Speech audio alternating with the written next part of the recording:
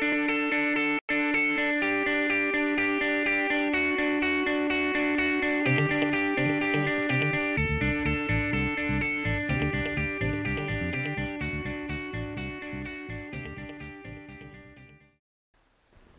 you, Gifford. Good morning, everyone. My name is Stuart Mazzell. I'm the pastor here. It's great to see all of you here today. We have been going through a series on identity, but today we are pressing pause on that in order to do a one-shot sermon on baptism. And I forgot to mention, if you have children who are going to junior church, you may be dismissed at this time. They will be brought back in after the sermon.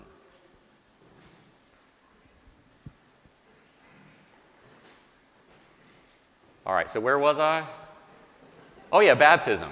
Baptism. So yeah, we're going to do a sermon on baptism today. And if you're wondering, well, why are we pressing the pause button on identity series and talking about baptism? Well, there's a couple of reasons, several reasons actually. One, we're doing some baptisms today, right at the end of this sermon, and so thought it would be a good opportunity for us to talk about that. Second, I realized in preparing for this service that I haven't done an in-depth discussion, talk, sermon, whatever, about baptism for a long time. And so I thought it's probably a good idea for us to rehearse this one more time, because it's good for us to remember why we do what we do. And then third, the number one reason why that people come here and then they have questions. The number one question, that they bring to the table when they come from other churches and when they come from the community and they come in, it's not about predestination, sovereignty of God, which is what Presbyterians are kind of known for. It's about baptism. I get more questions about baptism, and more people kind of come in and go out because of baptism than any other thing. So it's a good reason for us to just take some time and look at, why do we believe what we believe? Why do we do what we do? So that not only if you are a guest with us today, that you will hear why we're doing what we're doing, especially if it's different than what your experience is, but also even if you are a longtime member, just to one more time get that really sunk into your heads, that this is what baptism is really about and why we believe what we believe. So if you like to follow along in the scriptures, you can either look at the screen or you can follow along in your own Bible. We're going to look at two main passages, but we'll be looking at some others along the way. The first is from Genesis chapter 17. Genesis chapter 17. This is God's word. When Abram was 99 years old, the Lord appeared to Abram and said to him, I am God Almighty, walk before me and be blameless, that I may make my covenant between me and you, and may multiply you greatly. Then Abram fell on his face, and God said to him, Behold, my covenant is with you, and you shall be the father of a multitude of nations. No longer shall your name be called Abram, but your name shall be Abraham. For I have made you the father of a multitude of nations. I will make you exceedingly fruitful, and I will make you into nations, and kings shall come from you. And I will establish my covenant between me and you and your offspring after you throughout their generations for an everlasting covenant, to be God to you and to your offspring after you. And our next passage comes from the New Testament in Acts chapter 2, verses 37 through 39. And here's what God's word says there. Now when this is the people who were gathered around Peter as he was preaching the first Christian sermon on the day of Pentecost. Now when the crowds, heard this, they were cut to the heart and said to Peter and the rest of the apostles, Brothers, what shall we do? And Peter said to them, Repent and be baptized, every one of you, in the name of Jesus Christ for the forgiveness of your sins, and you will receive the gift of the Holy Spirit. For the promise is for you and for your children and for all who are far off, everyone whom the Lord our God calls to himself. Let me pray for us. Lord, we are thankful for your word. Please open our eyes that we would see wonderful things, wonderful truth, your goodness to us in Christ. Give us what we really need today. And let this not just be a message that gives some information about why we do what we do, but be at work in this to produce faith in those who do not believe, to strengthen faith of those who do, and most of all, to lift our eyes to Jesus and to fix our eyes on him and to see his beauty and his wonder and his goodness, that we would rejoice in him. And it is in his name that we pray this. Amen.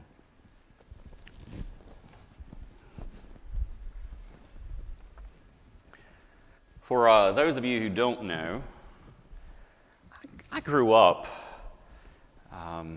in eastern North Carolina in a small town called Colerain. I know everyone has heard of the booming metropolis of Colerain because according to the interwebs, the current population of Colerain is somewhere between 170 and 300. That's not 1,000. 170 to 300 people. And technically, when I was raised, I lived in the suburbs of Colerain. In other words, the sticks.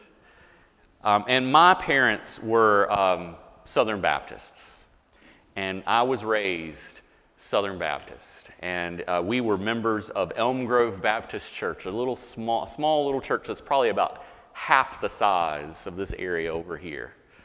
And we were faithful in attendance. We went to Sunday school every Sunday. We went to Sunday morning worship service every Sunday. And they called that preaching. Not worship service, but preaching. I don't know what all the other stuff that we did was, but the service was called preaching. And we went to Sunday evening services and Wednesday evening services. Basically, if the door was open and I could be there, I was there.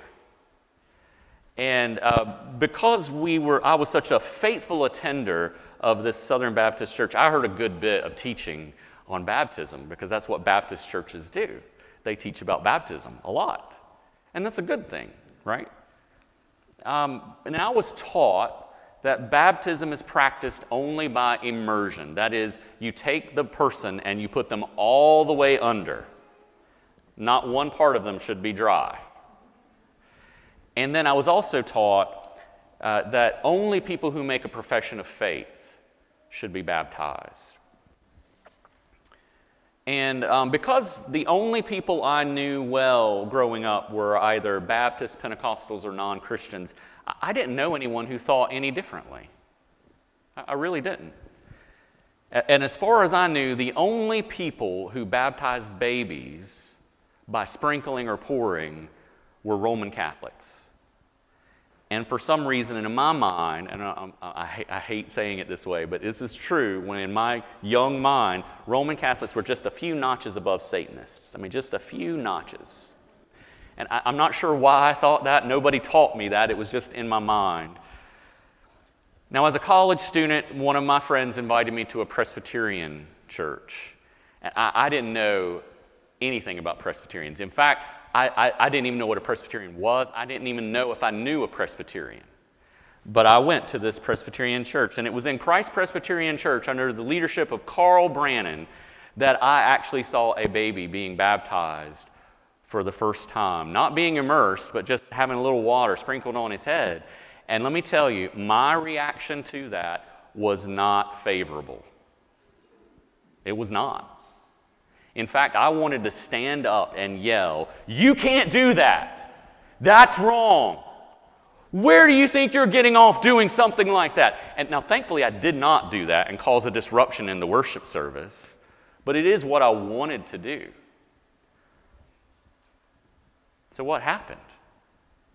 How did a guy like that, a guy who grew up the way that I did, a guy who felt as strongly as I did about baptism being done this particular way, how did that guy become a Presbyterian pastor who has had all of his children baptized as babies, not by immersion, but by sprinkling or pouring. How did that happen? It's a long story. I'm not going to bore you with all the details, but I do want to walk you through what changed my mind. Now let me say, I know that in a crowd like this, there are probably people who are going to disagree with the stuff that I'm going to say today. And I understand that. I do.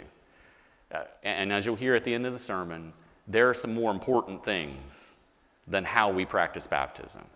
So I don't want to make a bigger deal out of this than I should, but I do want you to understand why we do what we do, how we come at the Scriptures, and how we apply the Scriptures to why we do what we do. It's not just a tradition. We really do believe the Scriptures teach and move us in this direction. So, buckle up, and here we go. The first thing that I would say about baptism is that baptism is best understood in the context of God's covenant. See, a lot of people, when they start with baptism, they start with John the Baptist, which makes sense because that's the first time you see someone being baptized in Scripture. But I think you have to read the Scriptures as a whole and understand the Scriptures as a whole to really get what baptism is really about. Now, and I think that best understanding comes from the context of God's covenant. Now, years ago, when the Mazels lived in the Foxcroft subdivision right across from Sumter High School, we had a neighborhood covenant. And there were a lot of rules and regulations that we had to follow. And if you stepped out of line on those covenant rules, there was a guy who drove around our neighborhood. I'm not making this up. This is literally true. He drove around our neighborhood looking for violations, and if he saw one, he would write you a letter and tell you what your violation was. I got at least 3 or 4 of those. My absolute favorite story about that subdivision is one of my neighbors got a notice in the mail saying that his mailbox was not plumb, meaning it wasn't like level, and he went out and painted it purple.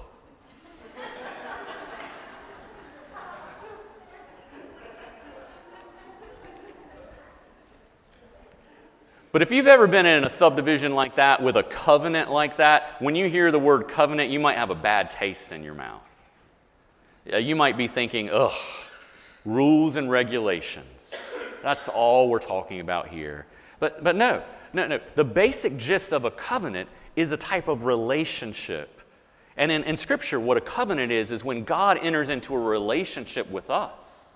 And He says that He is establishing this covenant with us. He will be our God and we will be His people. That's the big gist of what a covenant is about. And He guarantees this relationship and He gives us promises. And yes, there are responsibilities on our part. Yes, I don't want to downplay that.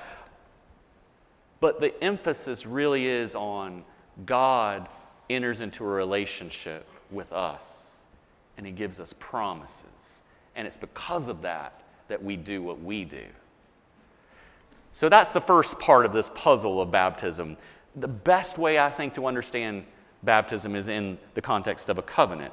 And if you look at the covenants throughout Scripture, you'll see that every covenant that God has made with people, every covenant includes their children. Every single one. You search high and low, and you will not find a covenant that does not include children in the Scriptures. When some of you know that I have a sister, and my sister is 12 years older than me. I joke that sometimes my parents had this idea that, they would start with her, wait till she was 12, and then have me, so they have automatic babysitter. That's not what they did, but it did work out that way many times. And there were lots of times where she would invite people over to the house, and they would play board games. And one of the biggest frustrations of me growing up with a 12-year older than me sister was that She would be playing board games with her friends, and I would come up and I'd say, "Can I play that game?" And she would pick up the box, and she would point to it and say, "See, it says for ages 10 and up. You're not 10. You can't play this game." And she did that all the time. So frustrating. I was excluded from playing the game, from being involved, and I felt terrible about that. And she kept doing it because she said, "You're too young for this." Thank God that is not the way He deals with us. That you can be too young to be included in God's promises. That's just not the way God works. In His covenant, He includes the children. He doesn't just care about individuals. He cares about families. He doesn't just care about adults. He cares about children, little children as well. That's why Jesus said, "Let the children come to me." Because it's not just about people of a certain age and older. It's about all of us. And let me show you this, just in case you're like, "Well, where are you getting this from Scripture, Stuart?" Let me show you just a real quick walkthrough, and this is going to be very fast. Genesis 6:18. God made a covenant with Noah. Who was the covenant with? "I will establish my covenant with you, and you shall come into the ark, you, your sons, your wife, and your sons' wives with you." Now, Noah was the main person, but it wasn't just for him, it was for his whole family. In Genesis 17:7, which we read earlier today, God made a covenant with Abraham. And what was that covenant about? "I will establish my covenant between me and you and your offspring, your children, after you, throughout your generations, for an everlasting covenant to be a God to you and to your offspring." God made a covenant with Moses and the people of Israel. And in Deuteronomy 12:28, He says, "Be careful to obey all the words that I command you, that it may go well with you and with your children after you forever, when you do what is good and right in the sight of the Lord your God." And then God made a covenant with David, and we read about that in various places, but in Psalm 132 we read, "The Lord swore to David a sure oath, from which he will not turn back. One of the sons of your body I will set on your throne, and if your sons keep my covenant and my testimonies that I shall teach them, their sons also forever shall sit on your throne." In other words, God was including not just David as king, but all of his sons after him. He was including children of David in the covenant.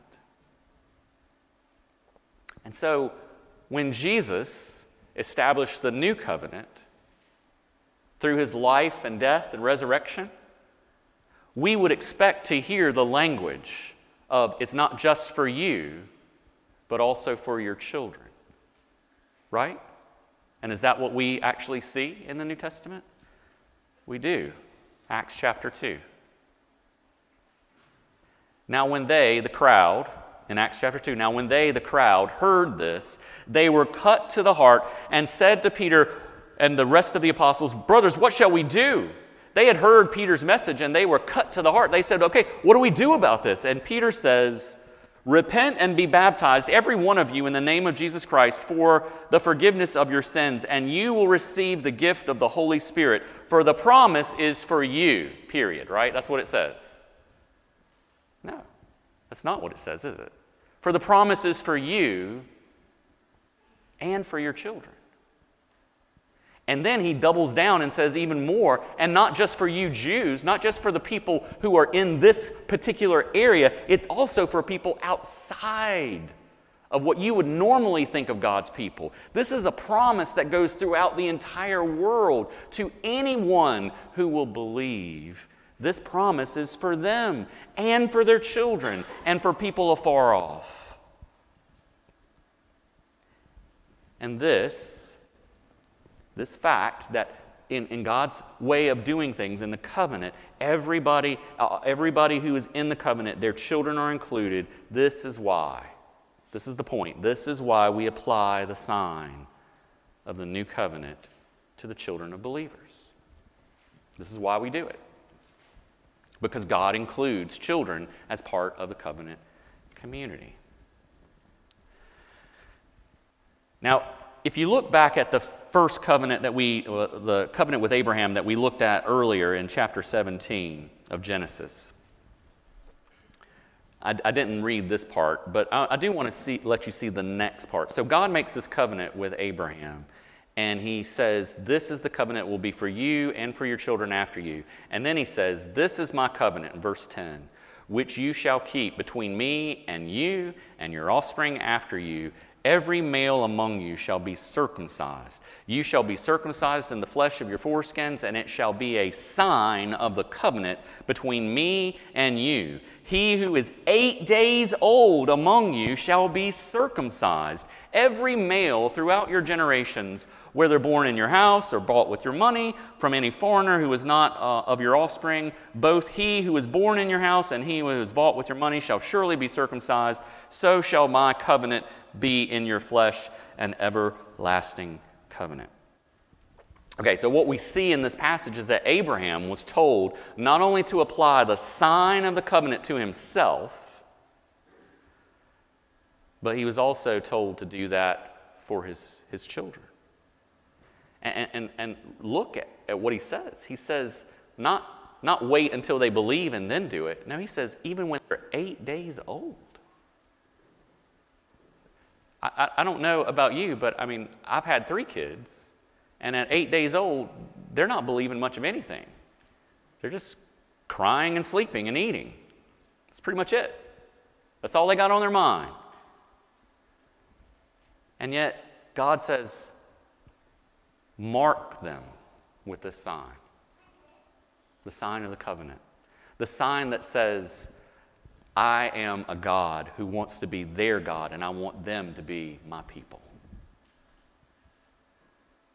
And so they're marked with this sign, and they belong to the covenant community, and they were called to embrace that reality as they grew up.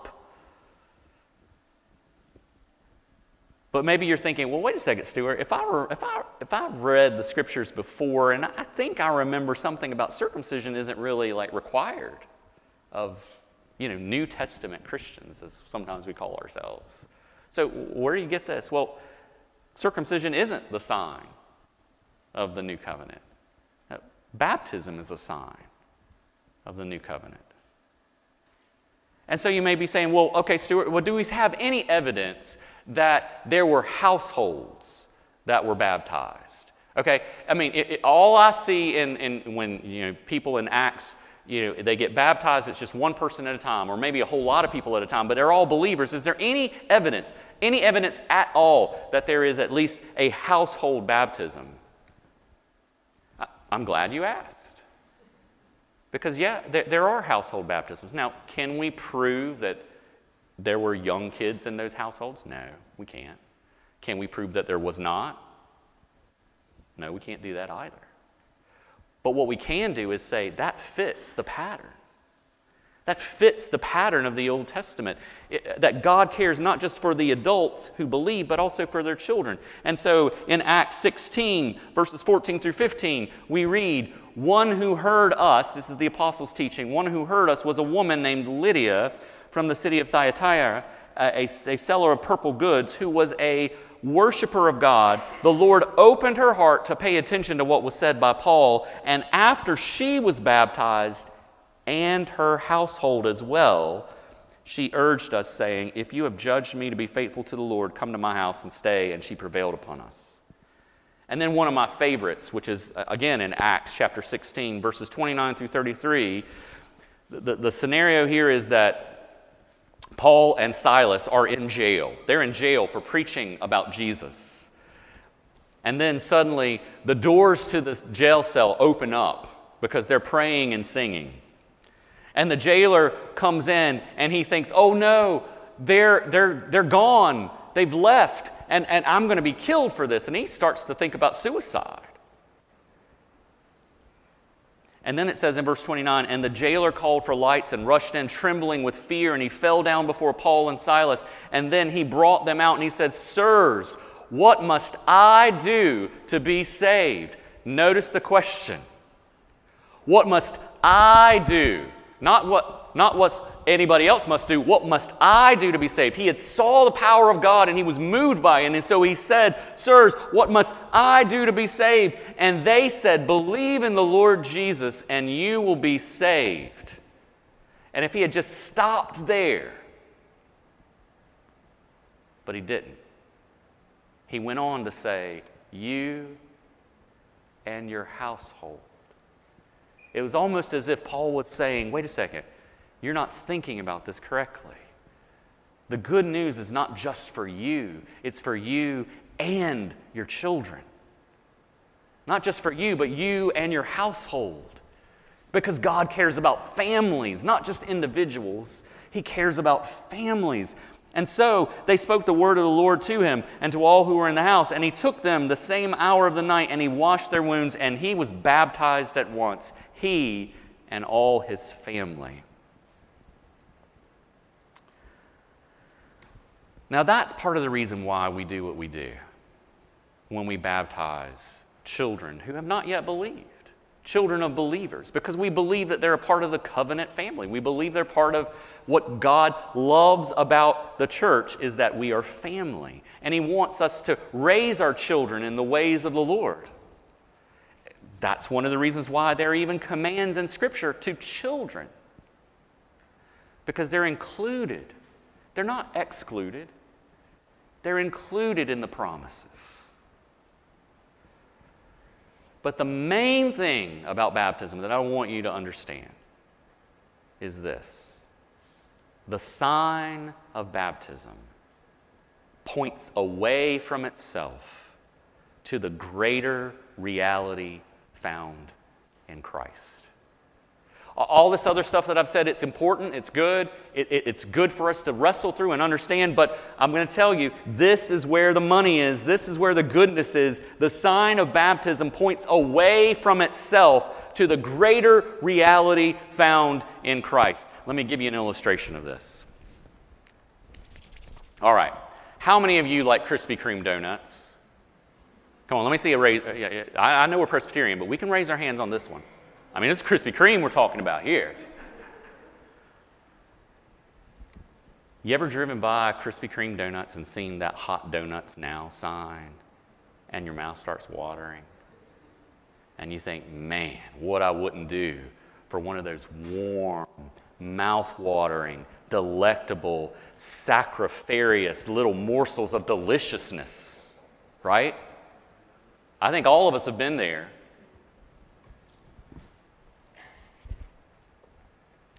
Now, what would happen if you drove up into the parking lot, you saw that Hot Donuts Now sign, and you started licking the sign?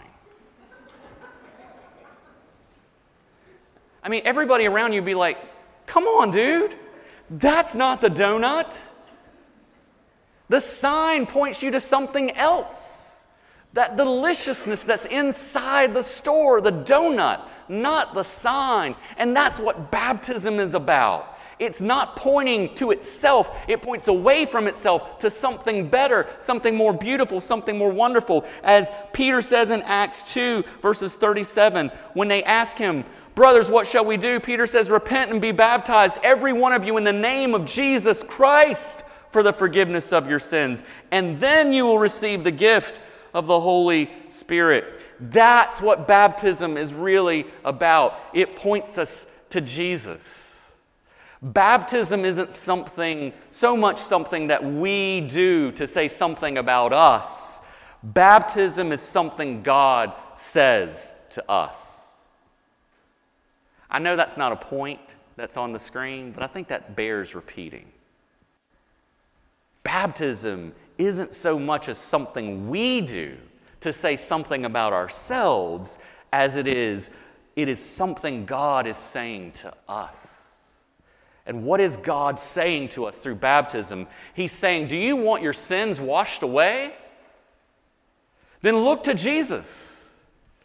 Look to the one who died for your sins and rose from the dead, and your sins will be washed away into the depths of the sea. Your sins will be removed from you as far as the east is from the west. Your sins will be forgiven, and you will be cleansed from all unrighteousness. That is what baptism does, not washing away your sins, but pointing away from itself to the one who can wash you clean.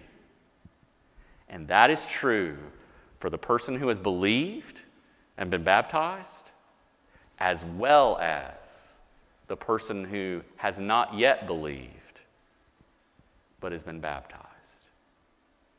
As they look to their baptism, they're reminded, only Jesus can wash away my sins. And if I want my sins forgiven, I need to believe in Jesus. I need to trust him.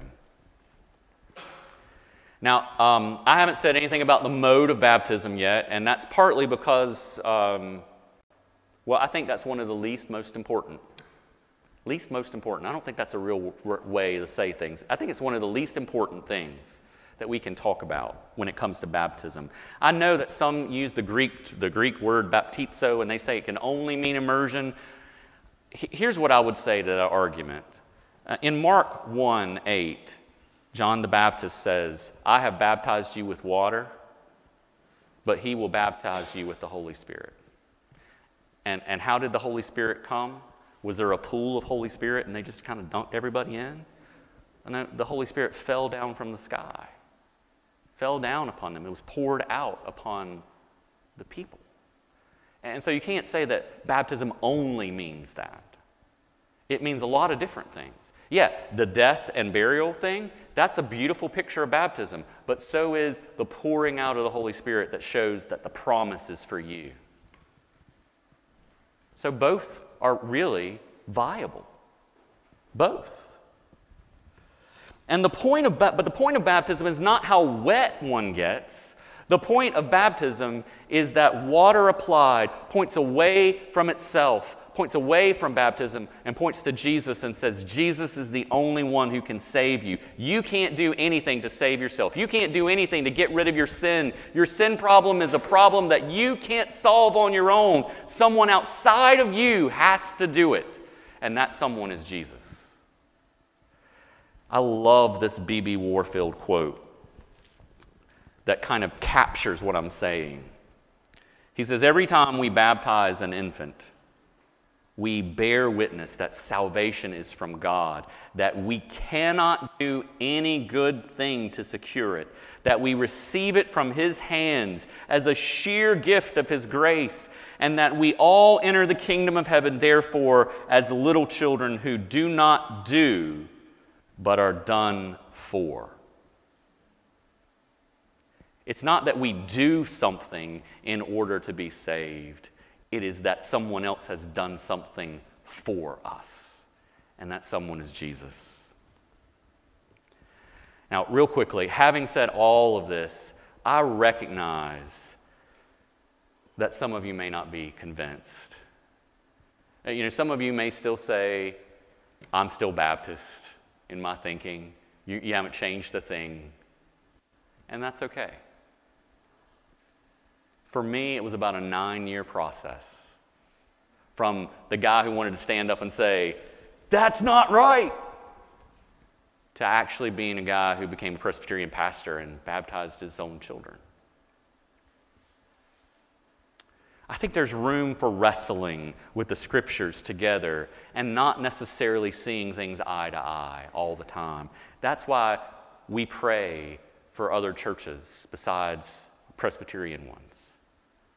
Like we prayed for Wise Drive Baptist today, because we believe they're brothers and sisters in Christ. We believe that they believe the gospel. We believe that they're doing a good work. And even though we may have differences of opinion about how to interpret the Scriptures on baptism, we still believe we're part of the same family. That's why we have a relationship with Jehovah Missionary Baptist, a Baptist church that we do partnership with, we do ministry with, we have services together with. Why? Because we believe that they're brothers and sisters in Christ, and even though we have differences with them, we still come together and we say we serve the same Lord, the same Savior. So no matter what we believe about baptism, we can celebrate what we have in common. And here's what we have in common. If I haven't made it clear, listen to this part and make sure you understand what I'm saying. Water cannot wash away your sins. Only Jesus can. Being immersed cannot wash away your sins. Only Jesus can. Sprinkling or pouring cannot wash away your sins. Only Jesus can.